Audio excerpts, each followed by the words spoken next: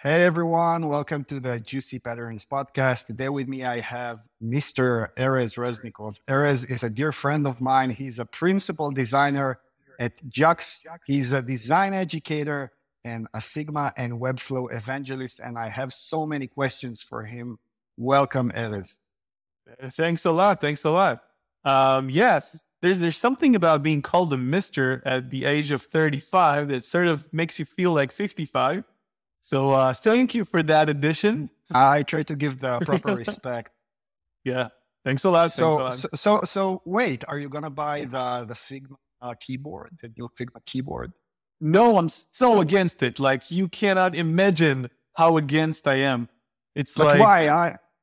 Think I like. about it as like a new experience for it's not just the I'll tell you why. shortcuts and yeah. I'll tell you why.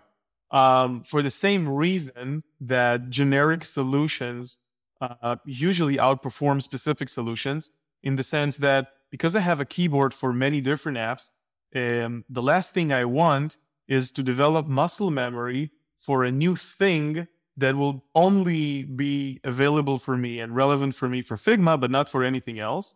And so instead of having a mouse, a trackpad, a keyboard, now I have mouse, trackpad, keyboard, and a special keyboard only for some occasions. It's like I try to minimize that clutter in my life, not maximize it. So if I can have even less, I would love to do that instead. But if you spend like so many hours in a day, like working with the same app with Figma, like don't you want like something that Do you, is especially for this thing? do you know how many years it took me to develop the specific muscle memory for all the specific shortcuts in Figma that I've already developed for my keyboard? Now you want me to unlearn it and relearn something else? Hell with that. I just recently learned the shortcuts with the align Mm-hmm. functionality in Figma, Mm-hmm. and it's a game changer. Like I don't know how I managed before it. So wait, Yeah. okay, you're a design educator. You're Mm-hmm. teaching at Shankar uh, College. College, Yeah. Engineering Mm-hmm. and Design. You're a Mm-hmm. principal designer at Jux, so we'll talk about it. And you're a Figma and Webflow evangelist. What does it mean? It means that very, very early on, especially with Figma, I sort of got the gist of why I think that tool, and that could be Figma in the case of Figma, or Webflow in the case of Webflow, is actually like the next big, great thing.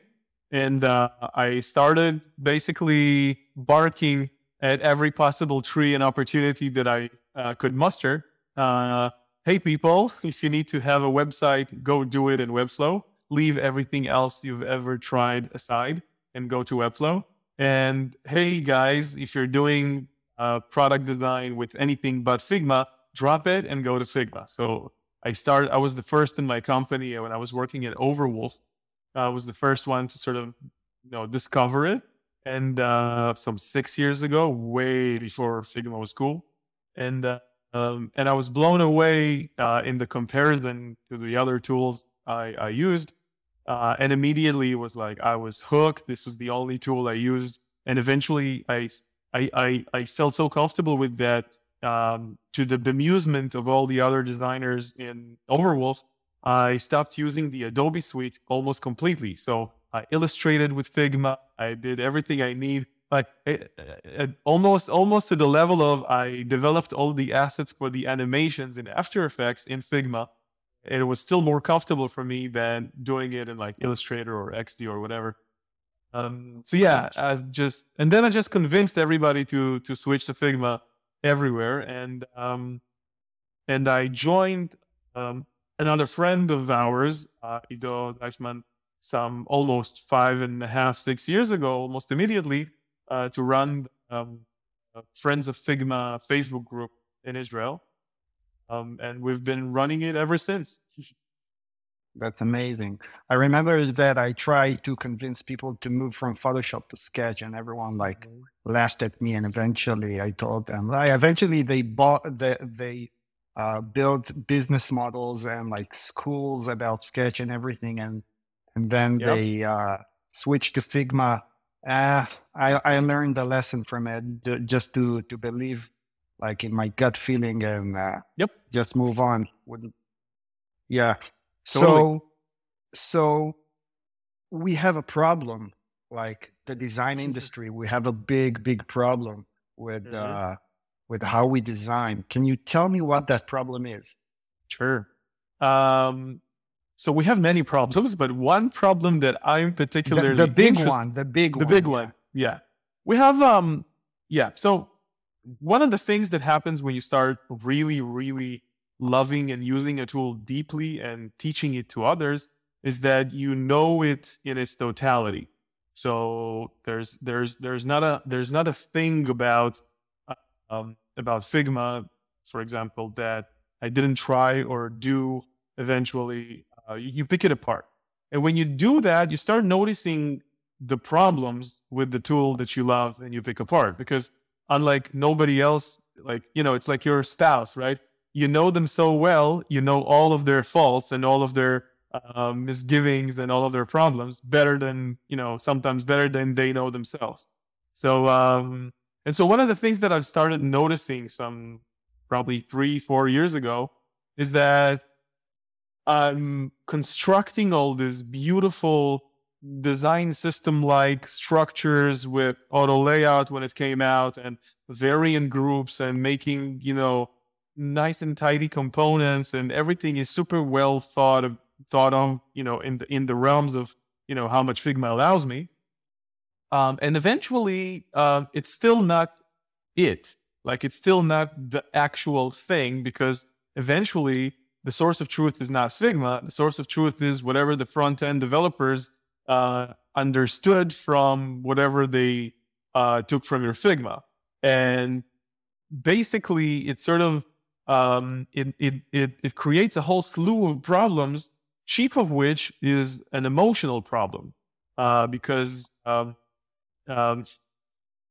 your drive and motivation to work is driven by emotions a lot of the time. And if repeatedly you see that you put a lot of effort into something, you craft it to the perfect perfection that you can, dream of, and then eventually it gets butchered by developers that sort of don't see properly, don't measure quite effectively, don't diligently go and check every size, color, and stuff. And eventually you get the product in like the I don't know, the development environment, and you inspect it. And even before you even inspect it, like with the inspect elements, like just by looking at it, you're like immediately, okay, things are off here. I did not design this crap. My thing was shiny, right? Why is this so, poor looking? And when it happens again and again and again and again and again, eventually you start to develop cynicism. And that cynicism, it's like poison, because you start to sort of say to yourself, I'll do this one, I'll do that one, but it doesn't even matter, because, let them ship it, and then we'll just continue on from the real product and see how it goes. And so you start to sort of diminish your motivation for the craft itself. And once I've seen that this is what happens in my mind when I start designing, and the dreaded, oh, come on, it couldn't be again, it's not like I designed, it sort of completely throws you off. And you only notice so sometimes, it's like fish don't know that they're inside of water because they're always inside of water. In the same way, people that don't experience anything more self allowing than Figma, they don't know that something else is even available. And so only when I really started to dive into It's like Webflow. dimensions, like Mhm. dimensions. When you're in the second dimension, you don't know You that don't know that there's there's a the third third, one. and when you're in Yeah, the there's third no one, you don't depth. know. Yeah. Exactly. And only when I actually started using Webflow deeply, and I got this feeling of, hold on, I can be the master of my fate, right? It's like I designed it and I published it, and it was it. And there was nothing between me and the final product, at least, and nothing in the terms of like the styling of things, the responsivity, the behavior of the design itself. And that feeling got really addictive really fast because you're empowered like you never were empowered before. And then it's like, wait a minute. So I know how it should feel in a tool like Webflow, but Webflow it's sort of only for websites and only for a specific kind of websites. Because For again, now. for now, yeah. Webflow assumes there's no developer eventually coming to the rescue, right? It's like you as a designer with your Webflow, and that's it. Everything is you. Yeah. And that's a problem because, web application, native application, complex things, you can develop them in Webflow by yourself as a designer. It's like, it's not even close. It's not even remotely close. Yeah. And also Webflow they did a piss poor job at making their code actually lovable by developers. So when I showed my websites to real developers, front-end developers, they looked at it and it's like, I would never use that. I would rather look at what you've done here, rewrite everything completely using my own React components and whatever. Even and right leave it at now that. in 2024. Even right now. Wow. Yeah. So that sort of leaves you in this closed garden when you are a master of your fate, only insofar as your fate is marketing websites, not too big, not too complex. It's a problem. But on the other hand, you have Figma, which is generic, and you can build whatever the hell you want with that, but it doesn't give you the reality, the full control that Webflow gives you. And you're sort of stuck in this situation where you know how it should feel, but it's only limited, and you have the unlimited one, but it doesn't feel right. And so there's a hole. There's something needs to give. It eventually needs to be something in between those two, such that you can both feel the reality of it and be a master of the front end, like the stylistic part of the front end, and still be able to give that product to developers so that they can bring in all the logic and all the data and all the connections and all of that. Don't you think that it's too much in a way, like to as a designer to think about user needs and to think about solution and like sketching everything, and then like to do the prototyping from the early stages of low fidelity prototype and doing everything? It's another thing that you want to teach them. So don't you think that it's a bit too much? Well, first of all, yes. Okay. The first answer is yes, it is overwhelming. But the second part of the answer is fine. So what? Why? Because if the span of potential things that designers should take care of is now wider, the only thing that you would expect the industry to do is to stratify into different kinds of designers, right? So if now the span is wider, then and it's too wide for any singular designer to be great at like all of the span, I think it's already too wide. Even before what I just alluded to that has to happen, even before that, I think that the span is too wide. You can't be a master researcher and also a master UI craftsman and also a master communicator and also strategy and blah. It's too much already. Yeah. Which means that you'll see, and you eventually do see, like if this is the reality, that designers start to sort of occupy niches. Like if you map everything on the spectrum, right? You see designers occupy some of the potential verticals on that spectrum, but not all of them because it's just humanly impossible. What I envision is going to happen is that and it already is sort of happening with Figma. If you like pay close attention, you'll see that there is a birth of a very technocratic and very sort of analytical designer that likes to create design systems. It's usually the designers that work in design ops in bigger firms or bigger companies. They don't like solve user needs by the day.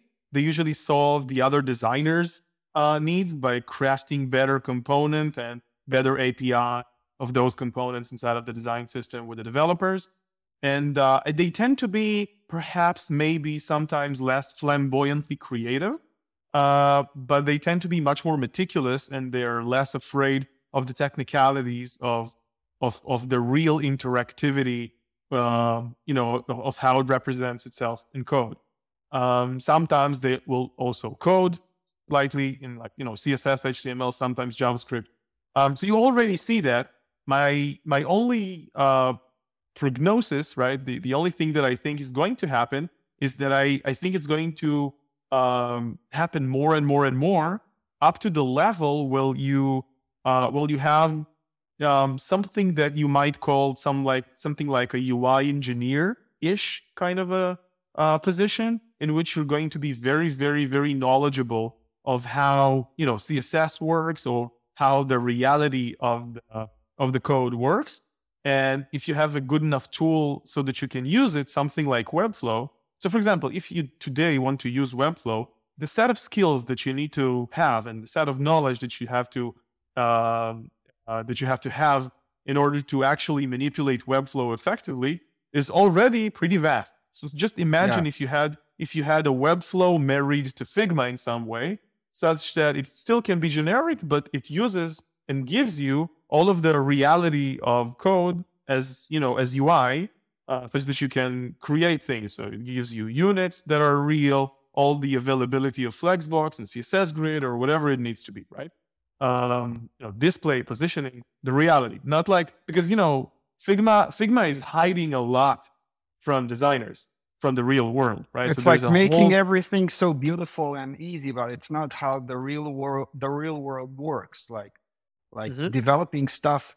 I learned that when I first started using Webflow, and I had to manipulate all the screen sizes. Like I had an image and it was a disaster. And the Figma design was amazing and everything, and it was approved by all the stakeholders, and it was amazing. And eventually, when I came to develop this thing, I had so many problems, and I learned that Figma is it's not enough. But my question is, my question is, I hear you. Okay. When you're talking about organizations like big corporates, but startups usually have one designer for almost a year and a half, maybe 2 years if they raise money. True. Okay. So, and usually you don't build a design system until you get to a point that you grow as a company.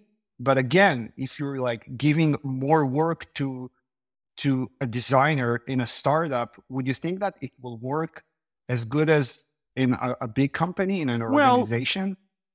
Yeah. So first of all, of course, if you have less designers, they have to occupy wider spectrums. You might expect that they will perform more poorly on different tasks that they have, right? If you have only one designer, and that designer needs to do marketing design, website design, or website building in something like Webflow, and also product design, and also brand, you should expect that unless you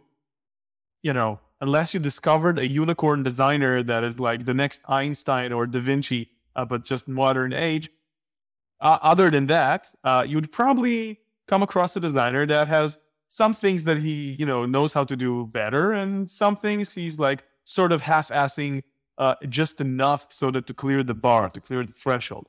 But you need to remember that in startups, clearing the bar, clearing the threshold is sometimes just enough, right? You just need to make it good enough so that they can get more money from VCs, and then get the second and the third and the fourth designer. So I don't really see a problem there.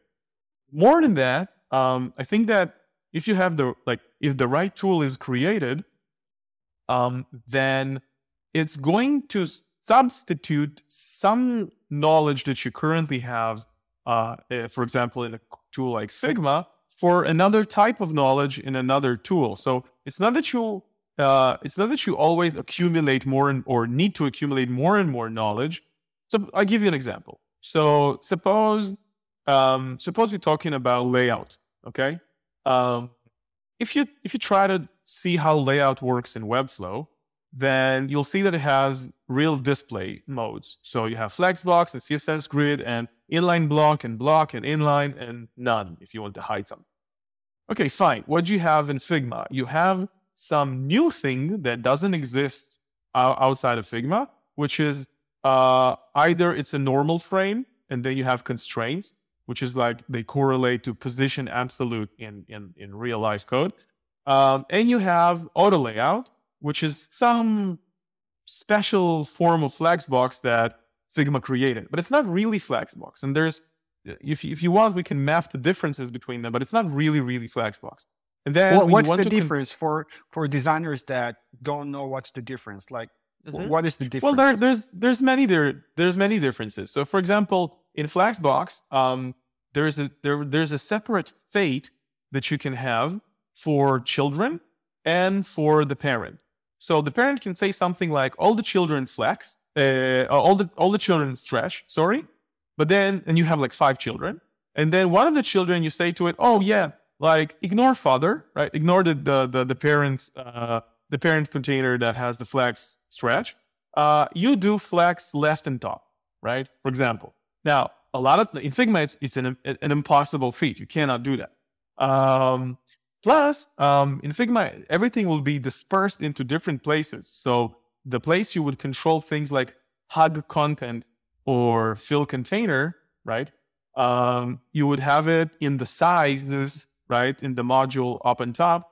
But the place that you decide things like the auto layout is going to be down a couple of models in a completely different place.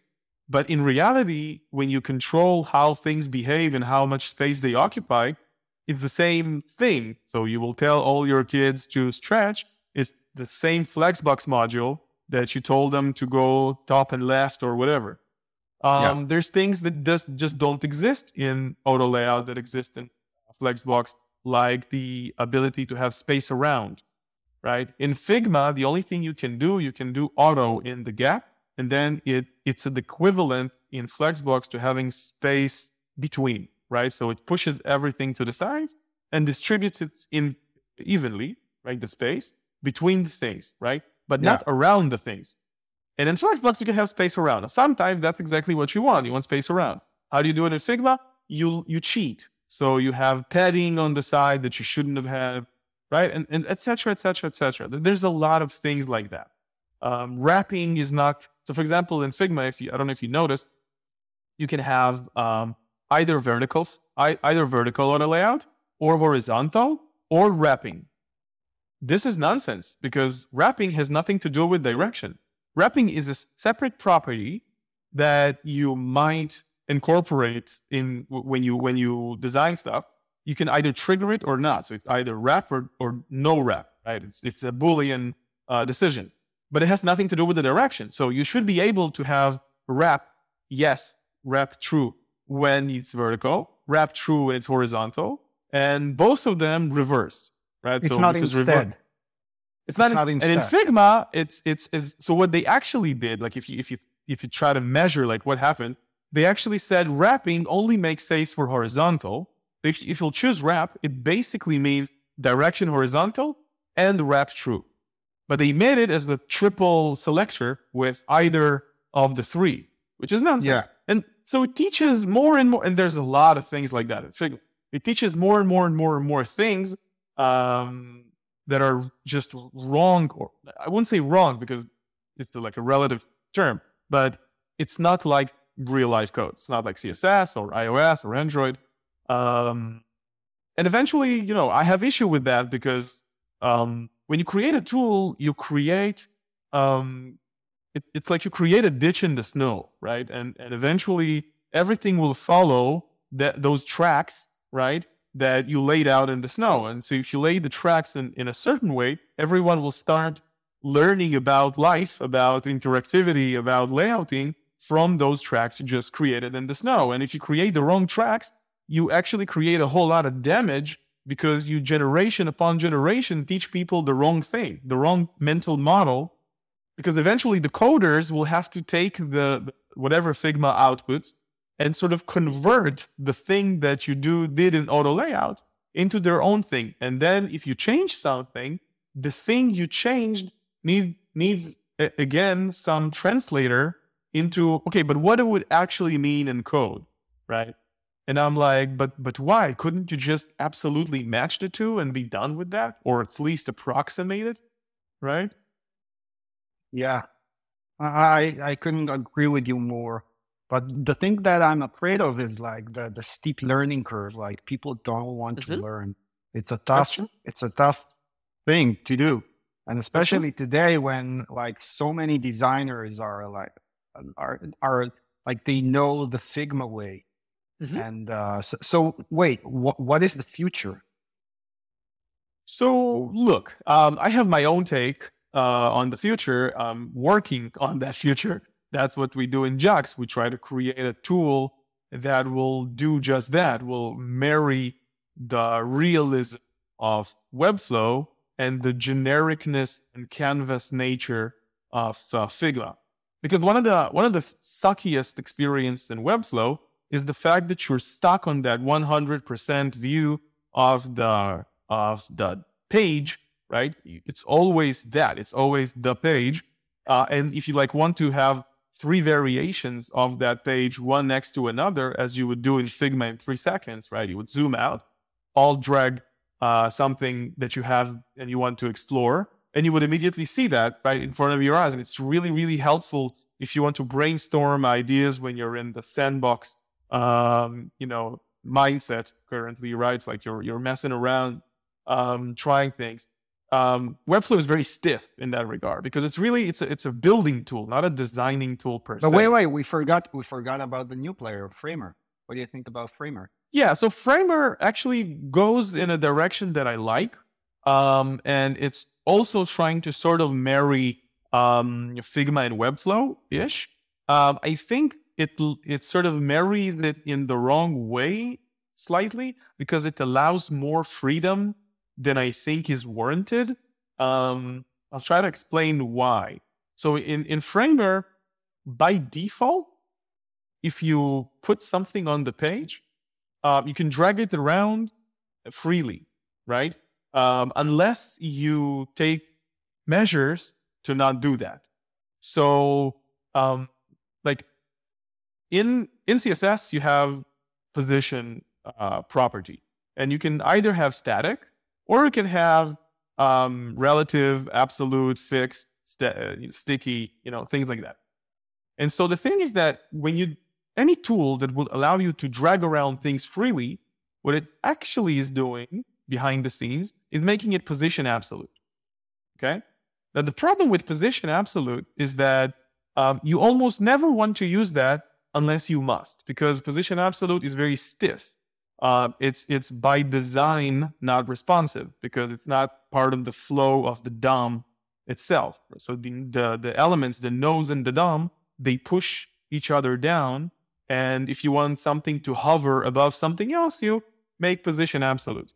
Now, Figma is position absolute by default. Like everything is position absolute unless you put it inside of an auto layouted frame. Framer basically does the same, right? So you really need to actively take a stack, which is basically as staying flexbox vertical, or flexbox horizontal if you have like columns, right? So it's either a vertical stack, like an X stack, or a Y stack, right? So vertical or horizontal. And only inside those stacks will eventually you basically work not with position absolute. And what it allows users to do is to mess around and do a bunch of things in position absolute and then wonder why when they try to see the width, to mess around with the width of the browser, it wouldn't really respond properly. Of course it wouldn't respond properly because you just made it position absolute. So it sort of teaches you to do the wrong thing. Everything is position absolute, like in Framer. Mm-hmm. Like what? Unless you put it in a stack, yes, that's the problem. And every time they don't talk about it. They wouldn't say a thing. Yeah, of course, because they don't want you to mess to even mess around with positioning. It's not the thing that they want your mind to be preoccupied. And the same thing with Figma, right? It's position absolute by default. Everything has the X and Y data points regarding where they are in comparison to the 0, 0 of the axes. So But yeah, don't you think that designers need the freedom and flexibility to try stuff I freely do. on the canvas? I do. I completely do. That's why in Jux, the canvas itself is like in Figma in the sense that you can put things on the canvas freely and drag them on the canvas freely. But the minute you want to drag something into an object, into a div, right? Immediately gravitation works. So inside that div by default is position static and display block or flex or whatever it is that you're currently doing. But you really need to deliberately, you yourself as a user, like if you put something inside of a div, right? You yourself need to make the position absolute by yourself proactively to make that actually position absolute. So by default, everything will just work as it works in auto layout. So things will push things around. There's going to be forced order, right? With gaps and stuff like that. The way it So should let me be. understand. So let me understand. As a designer, I can do whatever I want, but as soon as I try to put it inside the div, then it become like I need to be conscious to the stuff that going on in the property panel, like what's going Sure. on with the flex box and everything. Exactly. Smart. So if you want to mess around, so you have the freedom on the canvas on the one hand, because on the canvas itself, gravitation is meaningless, right? You want to float around in space. You want to be free. But inside each, so suppose like it would You be should the have called. You should have called the company like something with gravitation. It's smart. Yeah. We had many discussions on how to call it. It had many different names, and it started from a different name. It started from Project Dreams. That was even before I joined the company. But yeah, eventually it's Jux, and it's Jux because it's a shorthand for juxtaposition. Because the whole point of the company is of the tool, not only the company, is to juxtapose design and code and make them sort of collide into one thing. So basically, the idea is that you have the canvas, and it's free, and you roam around, and you can put elements on the canvas freely. But then once you start building something, so the equivalent in Figma would be if you put a frame on the canvas, immediately the frame is auto layout. So just imagine a world in which if you create a frame, it's auto layout by default, not regular by default. Yeah. Right? And because it's auto layout by default, everything you put in it forces itself into a forced order. Yeah. Now, so my contention, my theory about this is that you want freedom unless I detach between. it. And if I detach a component or a frame or whatever, like it goes into the canvas mode and it goes around freely. You need to. Well, what do you mean by detach? Because like if I have a component on Figma, right? Yep. And so when I detach it, I know what I can do with it. There are no instances, and I'm not like. But what you're saying is that if you put something inside a div and then create a component for a repetitive use, what happens if I detach a component? Like, well, nothing. Nothing will happen in the sense of the layout choice. If it was display, block, or flex, or whatever, in the position choices, there will all remain exactly intact. It will just cease being instance, so it will cease being part of the component. It will just be like a frame. In Juxland is just a div, because again, frames are, so even think about this, there's no frames in life in CSS and in code. There's divs, right? So even the taxonomy, like the way things are named, we are all for at least trying to make them close to what's in reality, because you need to eventually communicate with developers.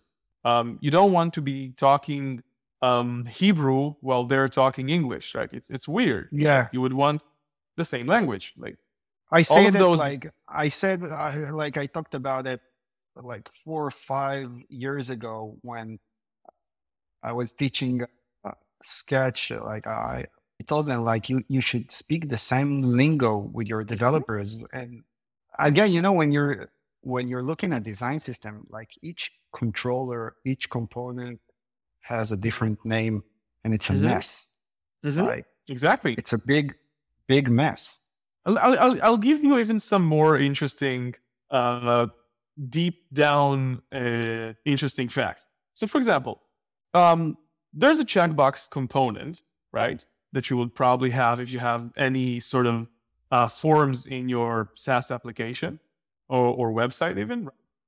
So you'll create a checkbox, and then what the developer will do is that it will use the native HTML element called input type checkbox, right? And it will actually, the HTML itself will render it as a checkbox, right? And then you can style things if you want, yada, yada, yada.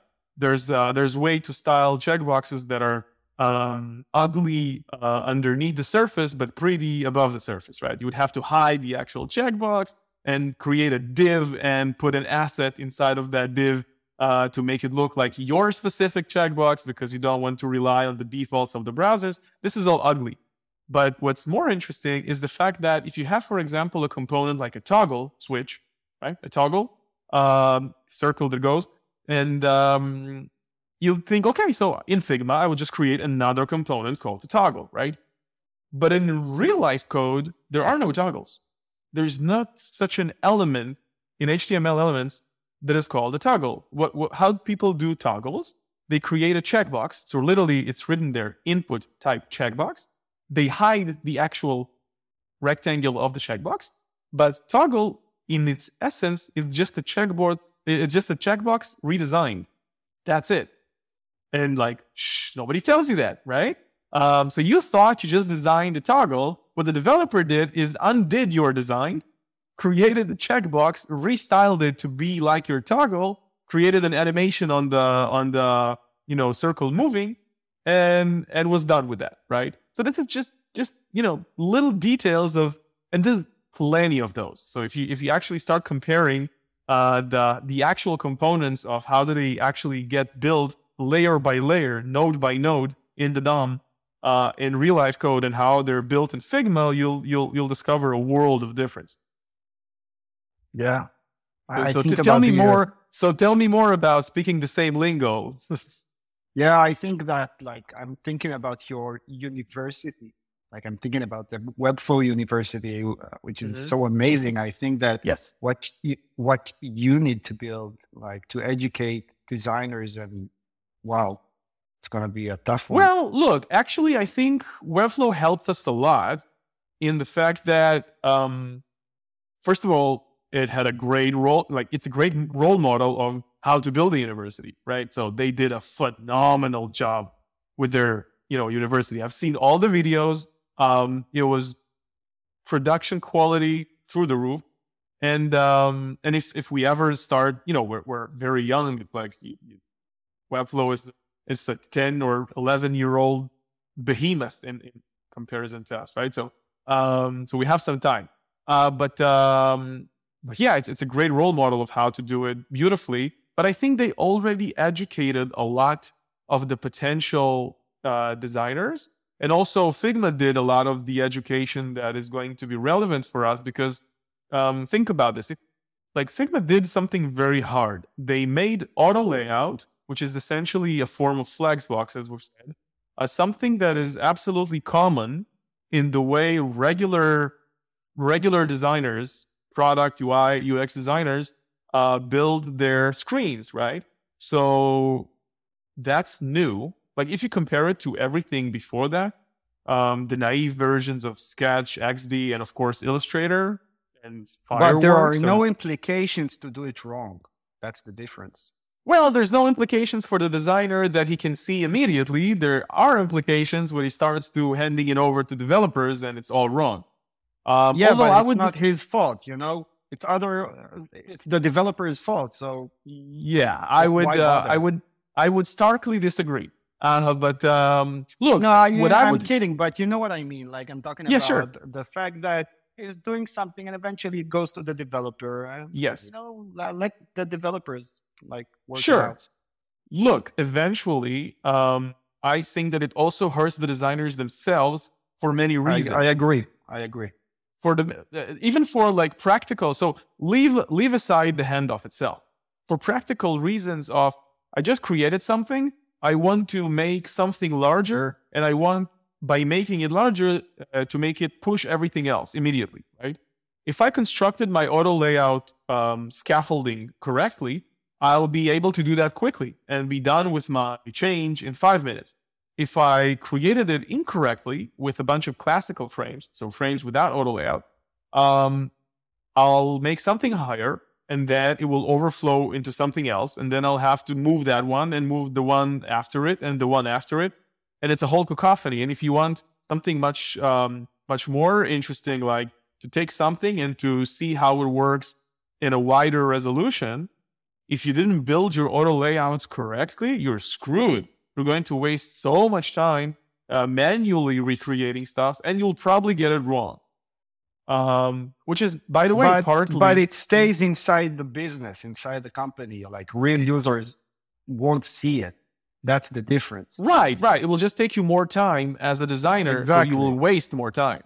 And, if you're wasting time moving around frames that you poorly constructed, you're not doing something else that is valuable for the company, like, I don't know, talking to customers, solving something actual.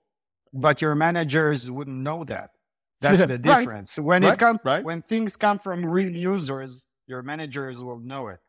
Yep, that's the whole difference. Well, it will just make the velocity of your shipping slower, and so that is something that might be a KPI for you as a designer in a self-aware squad that sort of looks at the stopwatch, between each and every other delivery you give, right? So it affects. Yeah. I really believe, like, I believe in your product, but the only thing that I'm concerned is the cultural thing that people want. Like, they wouldn't want to try new things. It's so difficult. It's so hard to change a culture, to change a market. Yep, definitely. To educate people. You're completely correct. And I think that the Figma's success is based on making things easier. Like, they lied to designer. Let's be honest for a sec. They lied. It's a lie, right? In a way. Well, they didn't lie more than anyone before them. So, like, Sketch lied even more. If you call that a lie, right? So yeah, I understand what you're saying. The thing is that people don't want the truth. I heard that Jeff Bezos he said that people don't want the truth. We're a social we're a social animal.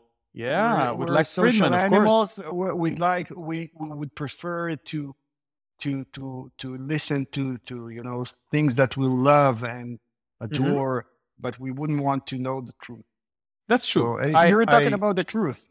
One source of truth. So one way to combat. So first of all, the friction that you're eloquently describing here is all too real, right? I'm the first to admit it. As an evangelist of Figma and Webflow, I know what the friction was to make people use properly Figma and Webflow. The way to combat this, so what do you do, right? How do you win? As far as I'm concerned, the best way to do that is to offer something so valuable, orders of magnitude more valuable, that people are willing to take the hit. They're willing to go through the friction, learn the new UI, the new way of thinking, the whatever, because they're going to get something very valuable in return. And if we're correct in our assumptions in Jux, the thing that you will get in return is that you will achieve the same level. It will be the holy grail, basically, as far as I'm concerned. Otherwise, I wouldn't be building it with my friends and colleagues. The holy grail is such. You want something that eventually you'll be the total controller of as a designer, right? So you eventually will use all the real elements the same way that you will drag a checkbox and it will be a real checkbox. And you will drag a drop-down, it will be a real drop-down or a select box or an input, text input, right? Whatever element you will drag and make it a component and create variants in a variant matrix the same way you would do in Figma, When you will do that, and you will be the total controller of all the styles and all the tokens that you're using for all the different decisions, and eventually if you push that and the developer pulls that, which is the flow that we have in Jux, and the developer pulls that and he pulls that already done. So the front of the front end is done. The only thing the developer needs to do now. Yeah, but the question is, do they want this responsibility? I get the control, but the question is, do I want this responsibility? Do I want total control over my design? I think they do. And the reason I think they do is that if you look at almost all the things that people are writing on, Medium and other platforms regarding, hey, this is what we did with the developers to make sure our Figmas resemble life even more, so that we're less surprised when the developers actually develop whatever it is they develop. Like the whole promise of design systems, like if you actually like rehash it in simple language, the whole promise of design system is being less confused and being less surprised when eventually things get developed, right? Because if you standardize things, what is standardization? Standardization is minimization of surprise, actually, right? In a way, yeah. In a way, right? So if I standardize something, that means that I can predict the future better. Because of the standard, I can expect something, right? This is why you can drive in other countries but your own, because you expect the whole way roads work to be consistent, to be the standard. That's why standards are good. And if you know that you are the sole controller of the stylistic part of the UI, and there's no developer so there's no handoff. Nobody is taking your designs and reconstructing them. It's already constructed in Jux. The only thing the developer is left to do is to evaluate it, make sure it makes total sense, and then hook up all the logic and the data and all the things the developers actually like doing, right? Because there's a whole area that we didn't speak about, and it's, do you think front-end developers themselves like the process in which they have to take the designs in Figma, painstakingly inspect them in dev mode or not in dev mode, whatever, and eventually rebuild everything by themselves in code, only to be then yelled at by the designers that they missed something, right? Do you think they like that process? If you talk to enough developers, the answer will be a stark no. So the less reconstructing they need to do, the happier the developers are. Yeah. So I believe in that. I believe in this idea. I hope that it will work. My stance on it. So okay, let's wrap this up. Beautiful. Mm-hmm. I really enjoy having this conversation. And what would you like to say to designers in general, about the future of UI design and about the way that you see things? I think that one beautiful equation that I learned I think 5-6 years ago as a UI UX product designer with a lot of slashes in between them. Is that there's if everything is right in the company, there's an equilibrium between authority and accountability, right? So if everything goes correctly, you can call the shot, but it's your ass if that decision was wrong, right? So you have the accountability, but you have the authority. Bad places is places where you have a lot of accountability, but no authority. Two easy places is places, and usually this is for some bosses, is that when you have authority but no accountability, you can always blame the person down. Now, but if everything is good, there's an equilibrium between the accountability and the authority. Why is that important? Because I think that what designers will gain in tools like Jux or others, right? We're not the only people who think how to bridge that gap, right? Whatever tool eventually wins in that regard, a future in which a designer can up his level of accountability will also be a future in which he can up his level of authority. And boy, people love authority. So the only way to reach higher authority is to reach higher accountability as an equilibrium, right? So Yeah. Erez, thank you so much. That's it for this episode of the Juicy Patterns podcast. And thank you for listening. And I see you in the next episode. Thank you so much. thanks for having me.